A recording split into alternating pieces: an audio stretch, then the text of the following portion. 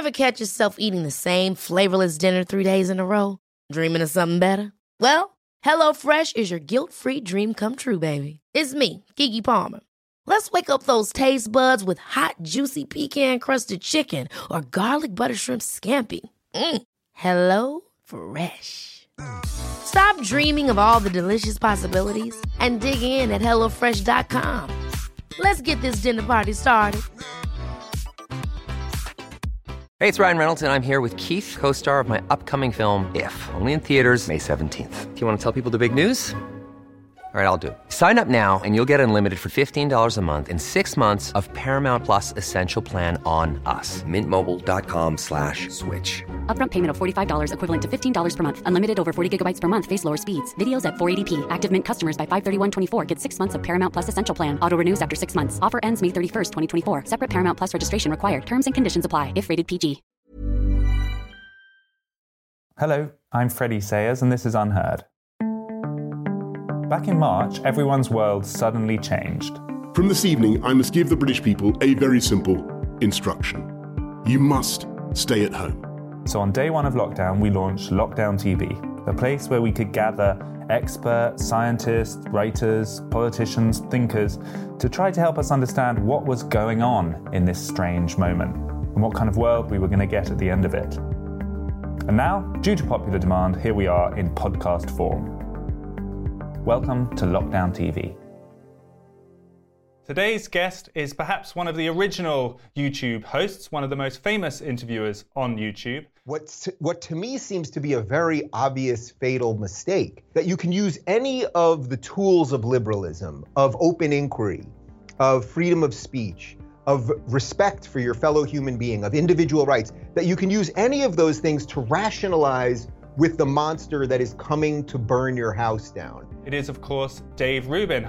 He is joining us live from California. Hi, Dave.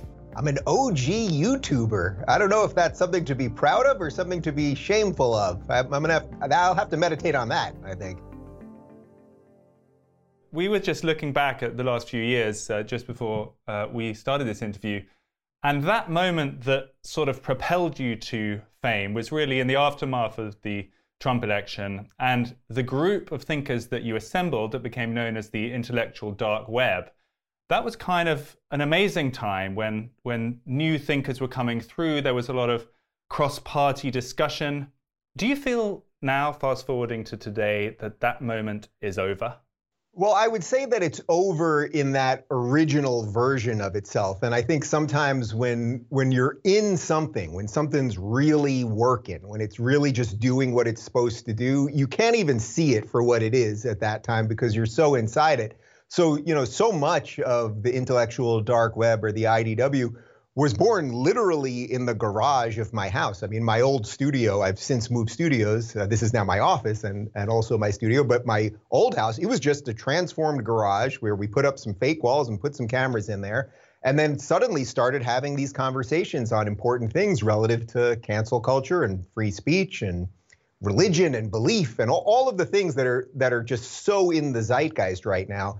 And people like Jordan Peterson and Ben Shapiro and Douglas Murray, of course, and Eric Weinstein and Sam Harris, this whole slew of people who truly were politically and I would say spiritually and religiously diverse and diverse by sexuality and some of the other immutable stuff that I don't care about that much. But something really kind of magical happened and it lit fire across the internet. And then it really, I would say, exploded Jordan Peterson more than anyone else. And then I had the honor of being on tour with him for about a year and a half in 20 countries, about 120 stops. And I think we actually were acting as a bulwark against some of the insanity that has now proliferated throughout the entire globe. Unfortunately, we weren't the Avengers. I think people wanted us to be the Avengers, and we weren't the Avengers. And it was hard to figure out, what were we? Were we a television network? Were we a group of podcasters? Were we a road touring group? And we tried different versions of things. And as it is sort of shaken out now, we're all kind of doing our own thing. And I actually think that's fine. But to directly answer your question, I don't know. I don't know I don't know what it will become in the future, because now we're all just traversing the landscape, and it's murky for everybody. I mean, is there any sense of sadness that the old gang, you say we're all doing our different things. It sounds a bit like a band that's split up and, we're all having successful solo careers. I wish the guys the best, but you've had public disagreements with some of them. A lot of them have become famous in different ways. And these things have matured. And I wonder, has the opportunity of that moment ended? And in which case, what comes next now for all of those thinkers? Yeah, it's a great question, because I think had whatever that was, had that moment been able to have been expanded, that perhaps we wouldn't be in the crazy state that we're in right now, where it truly feels that if you live in a Western country, that the very foundations of these countries are crumbling. I mean, we really feel that. I know that you guys feel it across the pond, and we feel it here at home, and I know that that's all over the world right now. We're suddenly, as Douglas Murray will say, we're suddenly debating things we'd long stopped debating that we knew to be true. And this is a very dangerous position for Western society to be in. So on one hand, I'm very happy that for the most part, everyone's kind of doing their own thing and succeeding in their own way. But yeah, some people, every team, you want the Michael Jordan, you want the superstar, but you need a lot of role players, and you need to have people that want to be a part of a team. Maybe it just couldn't work out in some ways for sort of logistical reasons or really granular reasons. But I would say to your question, I think what happened was the big sort of ideological split was this. The ideological split was, okay, if wokeism is the threat that we're all fighting against because it's against equality, it's for equity, it's destroying the very basic fundamental principles that Western civilization has been built upon, well, then which way do the old school liberals go? Because most of us were old school liberals, classical liberals, basically. And which way do you go? My feeling was, okay, we've got to build bridges to the right, because the conservatives, the libertarians, they're very open-minded right now. They're willing to agree to disagree. I wrote a book over my shoulder defending classical liberalism, where I take a pro-choice position. That's like one of the most untouchable things for conservatives, yet conservatives endlessly support me and are happy to debate that and discuss that. And I think the other version of that was the more lefty people said, no, we've got to somehow, within the systems that exist, within the institutions, the academic institutions, all of that, we've got to somehow fix that. I just see nothing there. I view that as there is no evidence that can work. I actually think in some ways it's helping exacerbate the situation. So I think that is what the ideological split was. Who are you thinking about who chose to try and work within the system from that old group?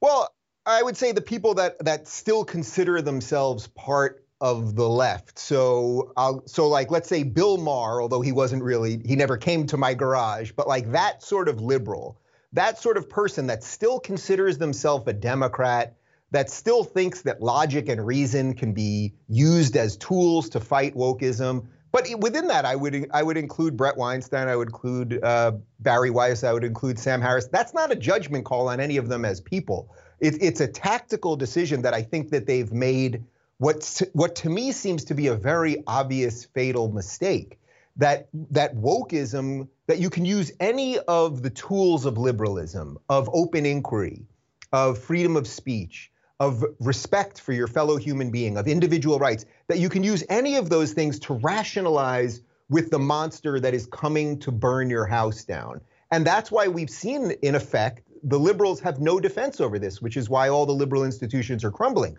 What I'm seeing, and I would say this is more, say, me, Jordan Peterson, Ben Shapiro, is that there's all sorts of bridges to be built in the other way. If you would have told me 5 years ago that I would consider Dennis Prager and Glenn Beck and Larry Elder and many other conservatives, not only friends, but sort of the type of intellectual that I want to be, I would be shocked. And yet here we are. So I see a lot of evidence that conservatives, and I don't mean conservative in like the strict political sense of conservative. I would say right now the line is no longer left or right or red, blue, or even conservative versus liberal. I would say it's woke versus conservative, meaning you're either woke, and we know what that is, and you have to check off all of those boxes or they will cancel you, or you're conservative, meaning you want to conserve some of the good things about Western society, and in my particular case, about America.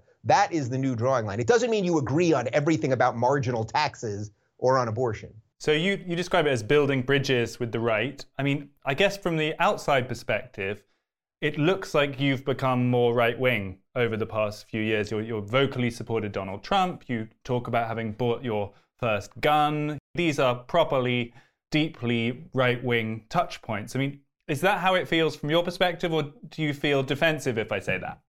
Yes, I did buy a gun in the last year. Look, I live in Los Angeles. We've seen our cities on fire. The idea that I would leave the defense for myself and my family and my property up to the police as they're talking about cutting police funds is crazy. So I see that's one of the ones where it sort of comes off as, well, that means you're more right wing, but that is just going along with one of the rights that's enshrined in the Bill of Rights. I would say if I've moved right on anything in a traditional sense of right-left, I would say I've moved right on taxes in that I think that you should keep as much of your money as possible. The idea that the government can somehow do better with your money than you can is crazy. I would cut taxes for everybody. I think the entire administrative state is too big. And as for the Trump thing, you know, Trump, I always felt, and I did not vote for him in 2016. I voted for the third party candidate, the libertarian Gary Johnson. My feeling was that wokeism was the biggest threat, as I've said now several times, to Western society. And I think that that's borne out to be true. I think most people now agree with that. It's not the scary conservatives that are coming for the liberals anymore, right? It's the woke crew. My feeling was that Trump was the last guy guarding the door, that we're at the castle and Trump is guarding the door. The barbarians are at the gate, and all of the elites, the liberal elites, the good lefties, the intellectuals, they're all mocking the guy who's guarding the door because he's orange and he has funny hair and he eats ketchup with his steak, and they were all mocking him. But I think it's fairly obvious, 2 months into a Biden presidency, that Biden is not going to stop any of this. I saw some of my lefty friends saying, oh, but Joe Biden's not the extremist. They didn't go with crazy Bernie. They didn't go with Elizabeth Warren. Biden obviously has cognitive problems. Something's not right with him. And the idea that he's in charge of this thing is kind of crazy. So I don't mind. I don't mind the question at all. I would say, yes, I've gone to where I view truth to be and the best way for humans to flourish. And to me, that is more right. But again, the left-right thing, I think, is sort of, in some ways, a little bit archaic language. What is interesting, though, from what you were saying and what you said before, is those members of your kind of former stable who you no longer agree with, you were saying they still believe, you think naively, that they can use the tools of free speech, the kind of high liberal ideals, in order to negotiate with the other side. And you no longer think that's possible. So I have to ask, what's the alternative strategy? Well, the alternative strategy is to use those principles, use the principles of free speech and open inquiry and individual rights and all of the things that I believe in. I believe those things to be good. It's not that the principles have changed. You don't think you can persuade anyone anymore? Is that the... Well, I think what we have to do really right now, if you're just an average live and let live person, if you are not particularly political, but you think that the UK is a decent country, if you think that America is a decent country, you have a lot of fertile ground on the right to talk to people. I'm telling you, I meet people all the time who disagree with me on the right politically about a bunch of different things.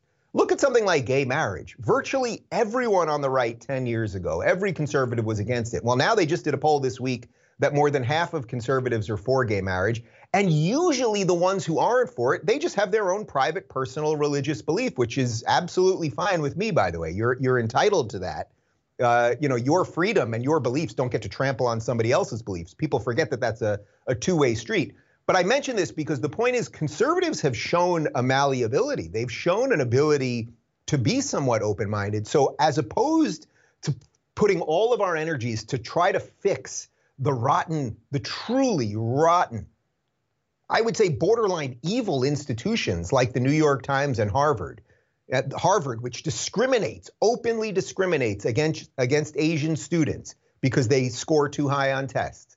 Instead of trying to fix those things, I think the new conservatives, the future conservatives, let's say, have to build new institutions, build new educational institutions, build new entertainment institutions, build new technological institutions. That's the place that I'm interested in. The other thing I think is just scorched earth, and you're just throwing a little bit of water on it, praying that one flower is going to pop up, but I just don't see it. So when you now look at the camera and do one of your monologues, or you do an interview, in your head, you're now, as it were, right-facing, or you're talking to a new generation of conservatives, because the people on the left, or at least that part of the left, you essentially have given up on. I mean, I don't think about it in such literal terms, but I suppose at some level, you know, when I do my show, which I'm going to do right when we wrap up this, I emailed my producer some stories over a few days. We pick them out in the morning, and then I just go. I don't overly prepare. I don't have a lot of notes in front of me. I try to just say what I'm thinking. If that happens to cater to what I'm calling here as, say, like the future conservatives, if that alienates the wokesters, well, the wokesters are not there. They're not there to be talked to or rationed with. That's the thing. I've tried. I would be more than happy to sit down with any of these people and explain to them why equality is much more important than equity. The idea that we can all have the same rights to live under, and then you've got a chance. That's all a free society can give you, is a chance, rather than equity where we all end up in the same place. This is one of the worst time-tested ideas of all time that socialism and communism have brought us. And guess what? You got to kill an awful lot of people to get everybody to end up in the same place. This does not end well. So I suppose my audience is a little more right, so a little more focused that way. But I would say at the same time, I'm still getting the refugees, because, you know, every day that the woke people go more crazy, every day that they cancel Dr. Seuss or Mr. Potato Head, or go after, you know, it's becoming very obvious now, the problem that they have with Asian people. It's the same problem that they've had with Jewish people.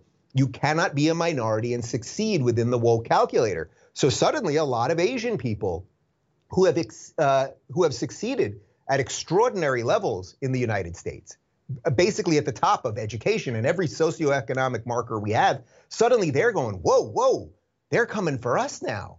They're not letting us into schools. They're making it harder for us to get into jobs. They're crossing over quotas. to your side, so, almost. Right, so then they start shifting over. And I'm more than happy to talk to those people. I guess what's sad still, and I completely understand what you're saying. I get it. Is that I get it. We're now talking about sides. And what you're saying by the fact that you no longer think it's worth persuading those people is that actually the only way of winning this culture war is a sort of absolute victory of one side over the other. And it feels like that's how both sides now feel. So that kind of crucible atmosphere of the early stage intellectual dark web, now that that's gone and people are pretty much either one thing or the other, we're in a war to the death now. I would say my counter to that would be that the woke crew, I think, is a very small sliver of society. The amount of people that actually believe this, yeah, you've got a certain amount of people at our universities, and then they've brainwashed a lot of young people who don't really have, you know, power yet. They don't have real economic power or political power yet. They've really scared our elites, our political elites especially. So like if you look at the Democratic Party, it's like, does Nancy Pelosi really believe in this stuff? Did she, suddenly at 80 years old, she start realizing that equity was more important than equality? Chuck Schumer, Joe Biden. Why didn't Joe Biden do any of this stuff for 47 years? But they're afraid of their own base. But to me, the silver lining is that the thing that I'm talking about, this future conservative thing, it's most of us. It's hard to see it. It's hard to see it because so many people are afraid. But if you get out there and talk to real people and don't just do it on Twitter, you will see that it is most of us. And if we accept that most of us want to live and let live, most of us care about the ideas of Western civilization and freedom and liberty and those things, well, then if we just start building some stuff, we'll build successful stuff. I mean, the thing with woke is that it's going to implode. And the question is not, will it implode? The question is, when will it implode and how much destruction will it sow? So for example, I mean, this is just true. If you believe we should have racial quotas at high schools, and then racial quotas at colleges, and then racial quotas at, at higher ed, medical school, et cetera, and then racial quotas at the jobs, because we're all trying to fix racism, you're going to hire an awful lot of doctors and engineers and other professionals who are not the best at their professions. And then you're going to seed all of these companies and hospitals and airlines and all these things with people who are less qualified because of the color of their skin. But that is not a racist statement to make. That is a factual, obvious statement.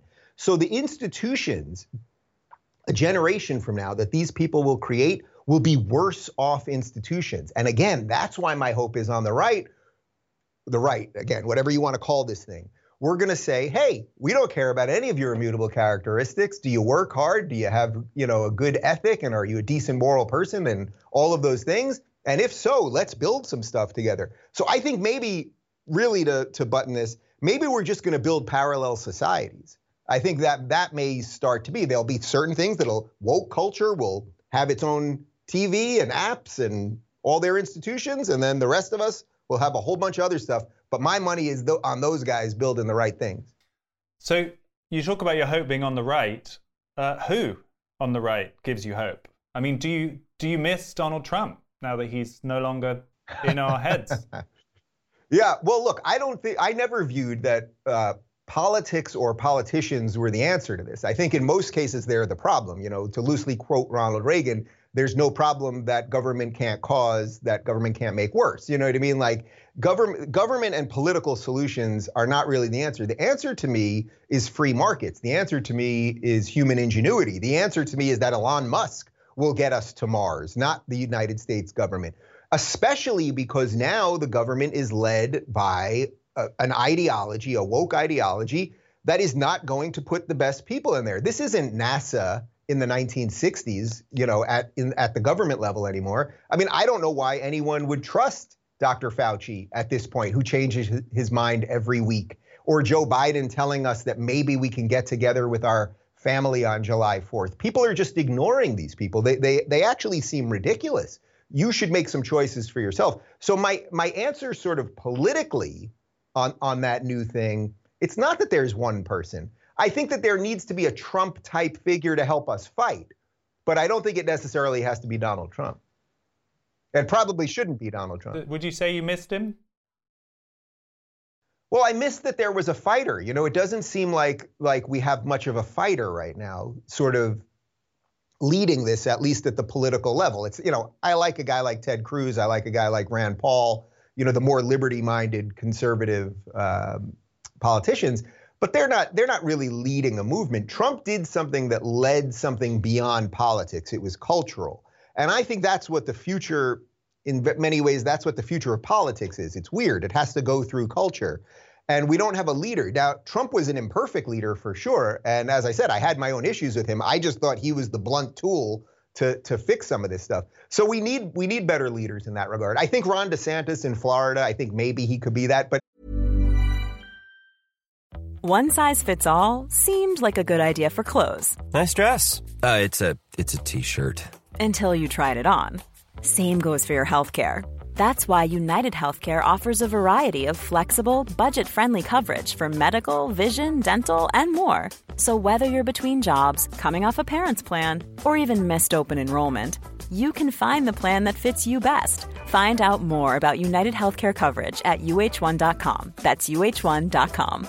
Hey, I'm Ryan Reynolds. Recently, I asked Mint Mobile's legal team if big wireless companies are allowed to raise prices due to inflation. They said yes. And then when I asked if raising prices technically violates those onerous two-year contracts, they said, "What the f*** are you talking about, you insane Hollywood ass?" So to recap, we're cutting the price of Mint Unlimited from $30 a month to just $15 a month. Give it a try at mintmobile.com/switch. $45 up front for 3 months plus taxes and fees. Promo rate for new customers for limited time. Unlimited more than 40 gigabytes per month. Slows full terms at mintmobile.com. Life is full of what-ifs. Some awesome. Like what if AI could fold your laundry? And some, well, less awesome. Like what if you have unexpected medical costs? United Healthcare can help get you covered with Health Protector Guard fixed indemnity insurance plans. They supplement your primary plan to help you manage out-of-pocket costs. No deductibles, no enrollment periods, and especially no more what-ifs. Visit UH1.com to find the Health Protector Guard plan for you. There's never been a faster or easier way to start your weight loss journey than with PlushCare. PlushCare accepts most insurance plans and gives you online access to board-certified physicians who can prescribe FDA-approved weight loss medications like Wegovy and Zepbound for those who qualify. Take charge of your health and speak with a board-certified physician about a weight loss plan that's right for you. Get started today at plushcare.com/weight loss. That's plushcare.com/weight loss. plushcare.com/weight loss. But he's not sort of a transcendent figure the way Trump was. But also, the obsession with politics that we have is also dangerous. I would much prefer we have a political system that's small enough and functional enough that we don't really have to worry about it. So that if it does something completely crazy, it doesn't affect that many of us.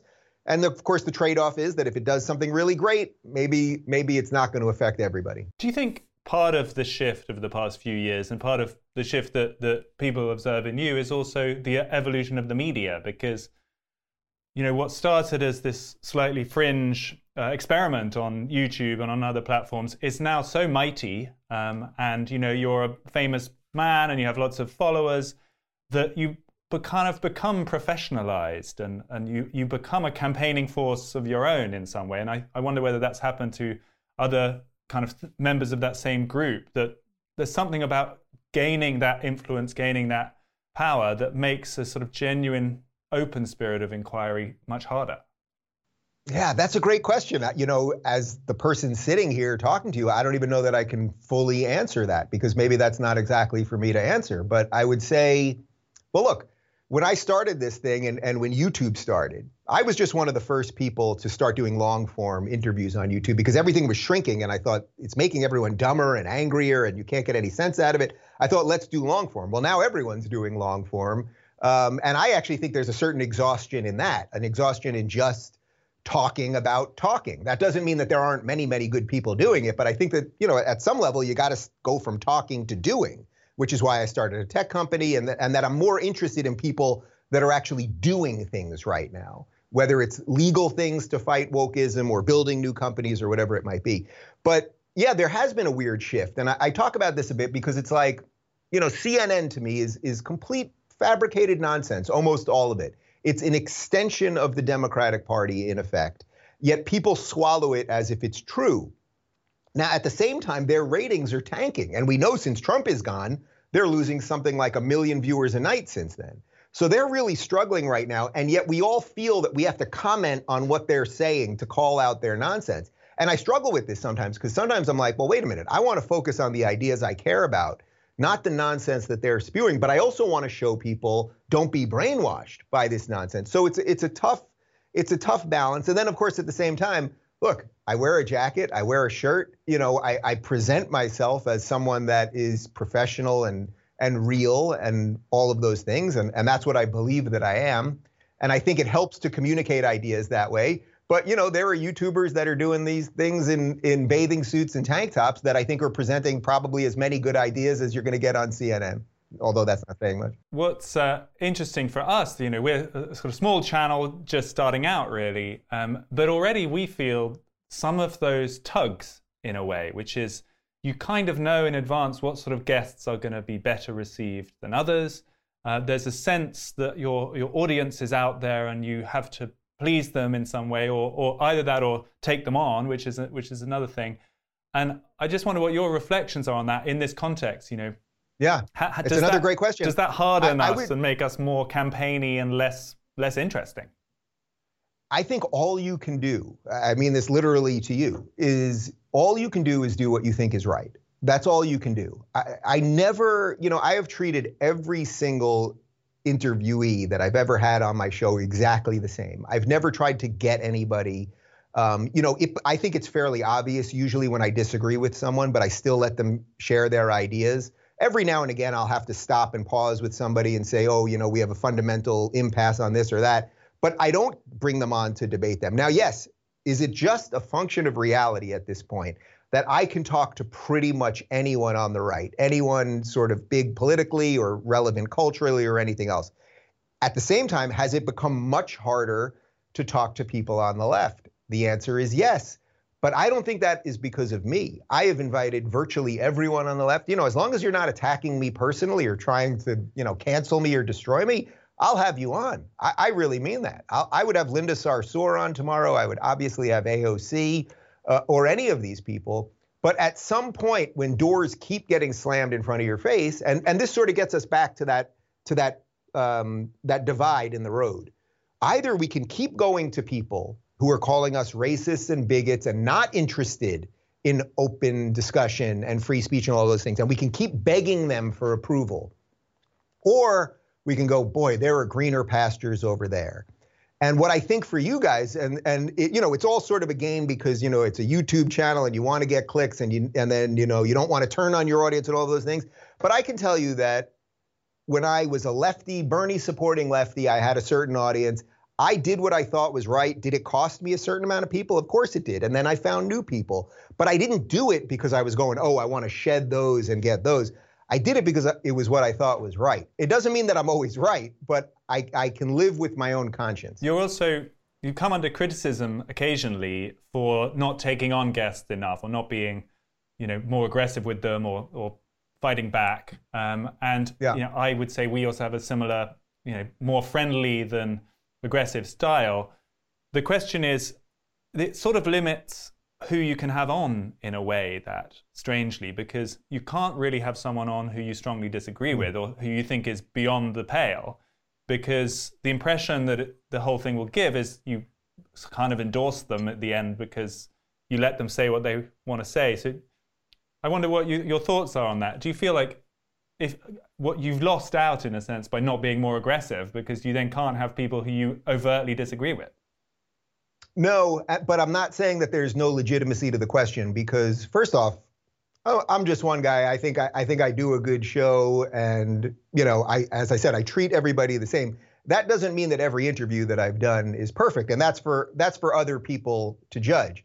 My hero and mentor who recently passed, Larry King, I remember watching him as a kid and I just thought, here's this nice man who seems interested in talking to people. And he would talk to Magic Johnson one night and he'd talk to George Bush the next night, and then he'd have the animal guy on the next night and then the cast of Friends on the next night. And I just thought it was interesting. And as I got to know him, I really knew that he just really liked talking to people and hearing what they had to say. And he wasn't bringing them on to bludgeon them. But to your point, it's interesting because this is something that only people on the right seem to have to do. That people on the right constantly seem to have to gatekeep who they can talk to because you wouldn't want to talk to those far-right crazy people because that might taint you. Except the left never has to do this. You're always allowed to talk to the more crazy, radical Marxist, BLM person, Antifa person. I mean, many of these people are now in government. Keith Ellison, who's the Attorney General of Minnesota, he's a supporter of Antifa. We know this. You can talk to Linda Sarsour, who's friends with Louis Farrakhan. Nobody on the left says you have to gatekeep. On the right, for some reason, it's thought of that we have to watch our sort of worst version more keenly, which, by the way, I don't even think is necessarily a bad thing. And it's not like I've had everybody on that's ever wanted to come on the show. It's a delicate dance, I would say. Who would you not have, Dave? I mean, you had Milo back in the day. You've had Tommy Robinson, who here in the UK, who is considered completely out of the bounds of acceptability by any other media. Who would you not have?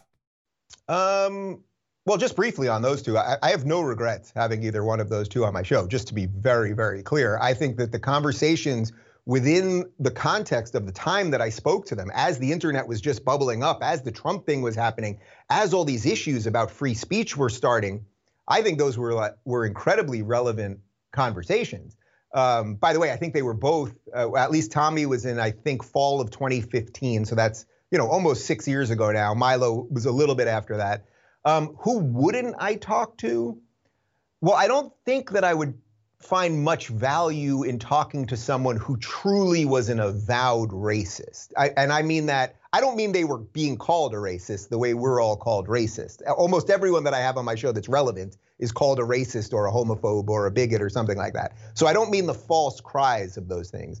But if there was someone who genuinely said, I'm leading a political party and what I believe is that white nationalism or black nationalism or something else, that is the credo to which I subscribe. Well, I don't think I would have that much desire to offer air to that. But I would really have to take it on a case-by-case basis, truly. Like you can't just ignoring people with bad ideas usually doesn't stop them. It feels fair to then come back about the example of a homophobe, because the famous clip that people have circulated of one of your conversations with Ben Shapiro, where he said he wouldn't feel comfortable coming to your anniversary barbecue or party with your husband because he believes that gay marriage is a sin and he would feel awkward about that. I think for a lot of people that it was very close to or crossed a line in that, you know, and you've had him on multiple times since then. Yeah. Does that count as homophobia, and why didn't that cross the line? Well, as I said earlier, everyone's entitled to their own personal religious beliefs. You know, I also had Bishop Robert Barron on the show a few times, actually, who's from the Archdiocese here in LA. And he was wearing a frock, the whole thing, when we were together. We talked about abortion. We talked about gay marriage. And I think it was interesting because he got a lot of hate from people on the right saying, oh, here you are talking, you know, to this gay liberal. And I got hate because from people on the left basically saying, oh, look at you, you talk to this homophobe. But I thought, well, here are two human beings agreeing to disagree on a series of things. We've interviewed each other now several times since.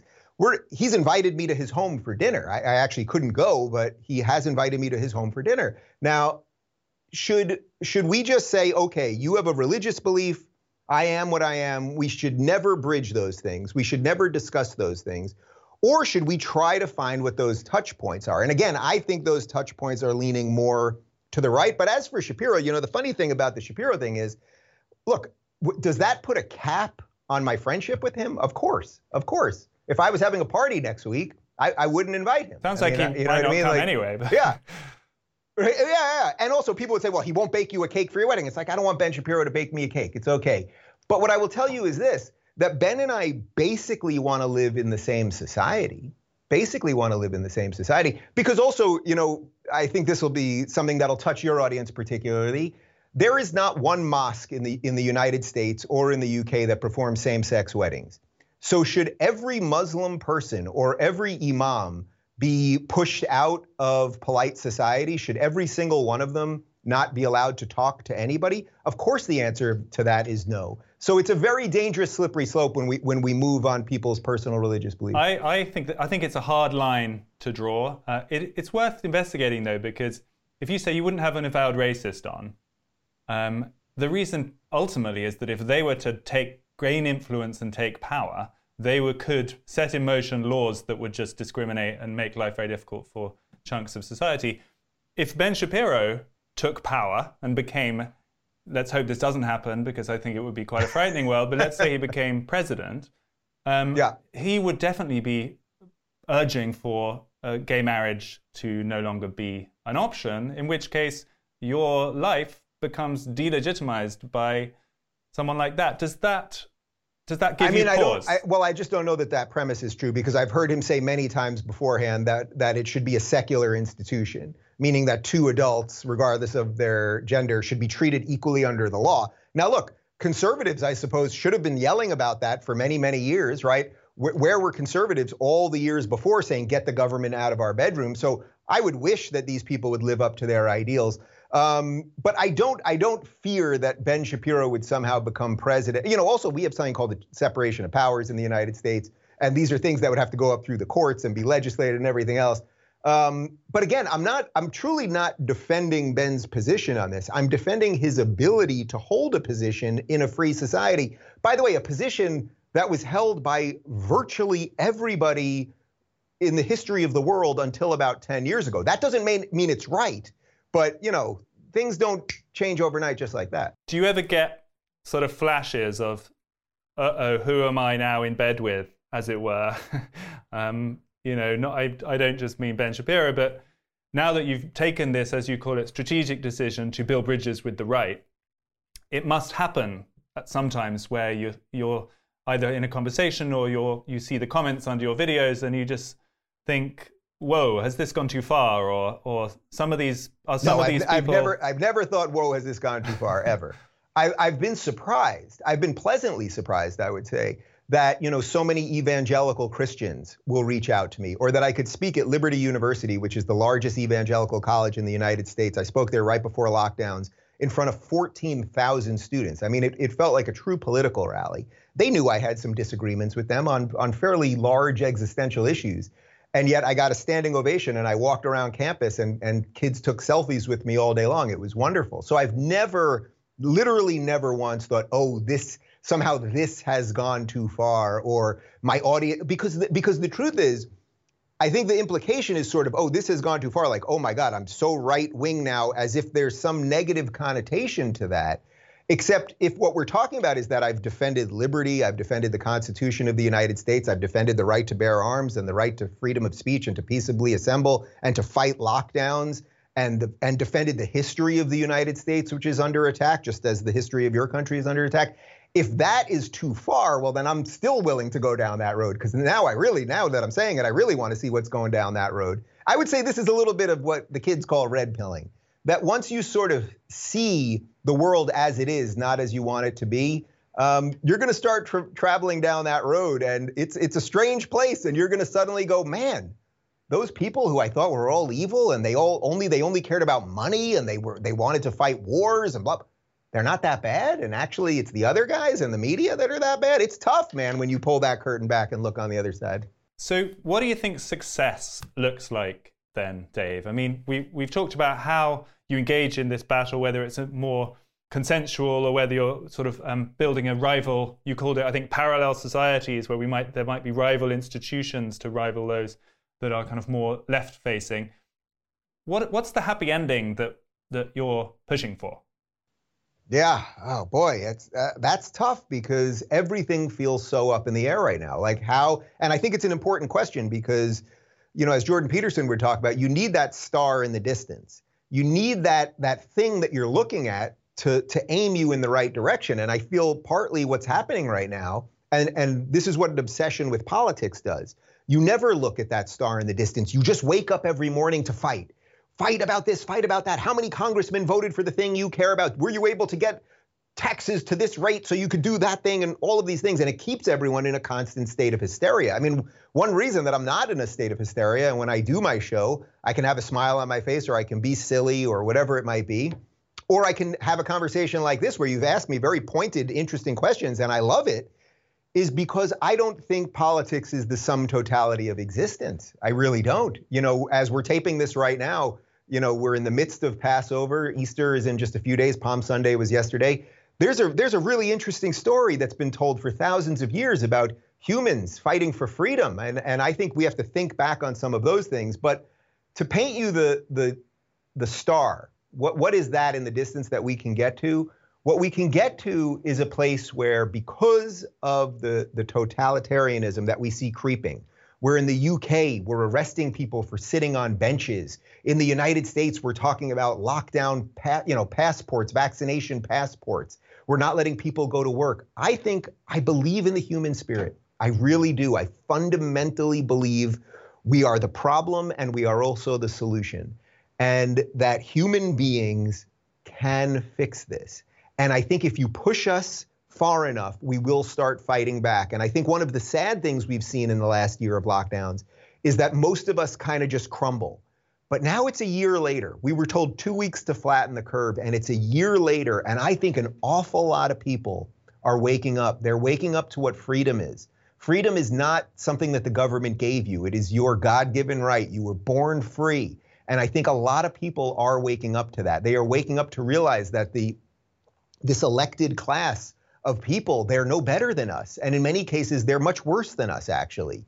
And it's our job to keep them off our back so that you can do what you want for a living and hopefully make a home and a family that you're proud of. And I can do the same, and everyone watching this can do the same. That's not because of government. That's because of the absence of government. And that's what we have to keep pushing for. When you were talking just then, I was thinking about something earlier you said as well, which is that you're getting fed up of just talking and you want to do more action.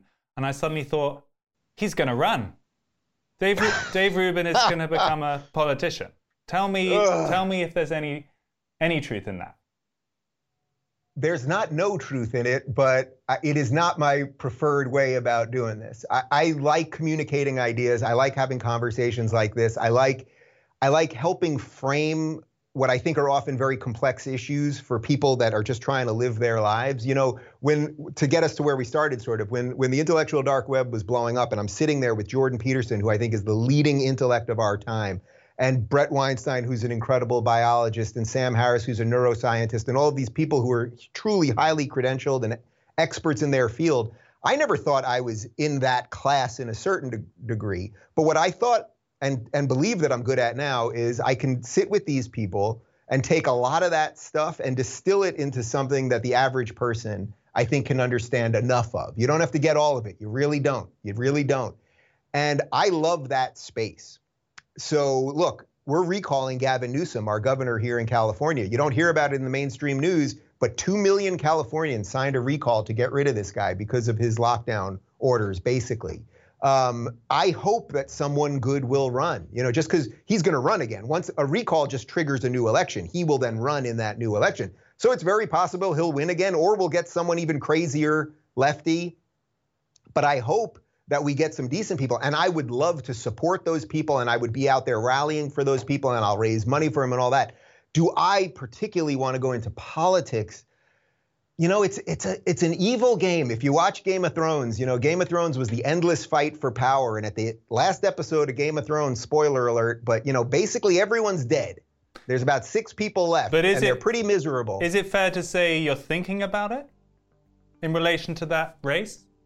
Look, it sits there because people ask me about it. And I think for now, at least for now, I mean, this is truly the truth. For now, at least, my voice is better spent pushing, getting these ideas out. If there's a big announcement next week, I'm going to be really upset, Dave. So you got to tell us now. If there's a big announcement next week, I will email you beforehand. Okay, well, he said there's no truth in it, I believe was the phrase. So I think the technical term for that is a non-denial denial.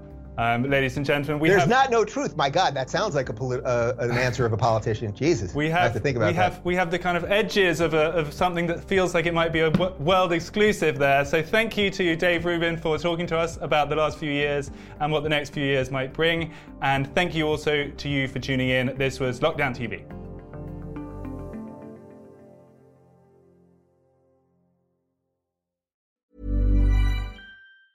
Planning for your next trip?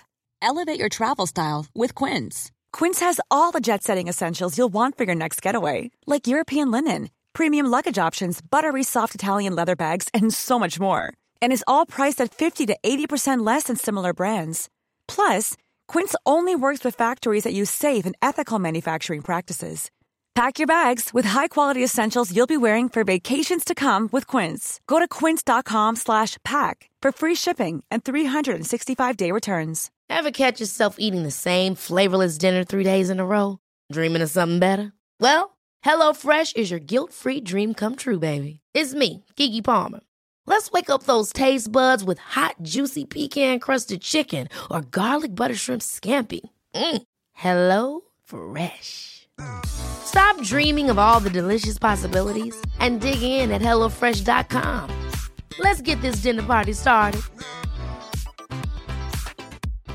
Hi, I'm Daniel, founder of Pretty Litter. Cats and cat owners deserve better than any old-fashioned litter. That's why I teamed up with scientists and veterinarians to create Pretty Litter. Its innovative crystal formula has superior odor control and weighs up to 80% less than clay litter.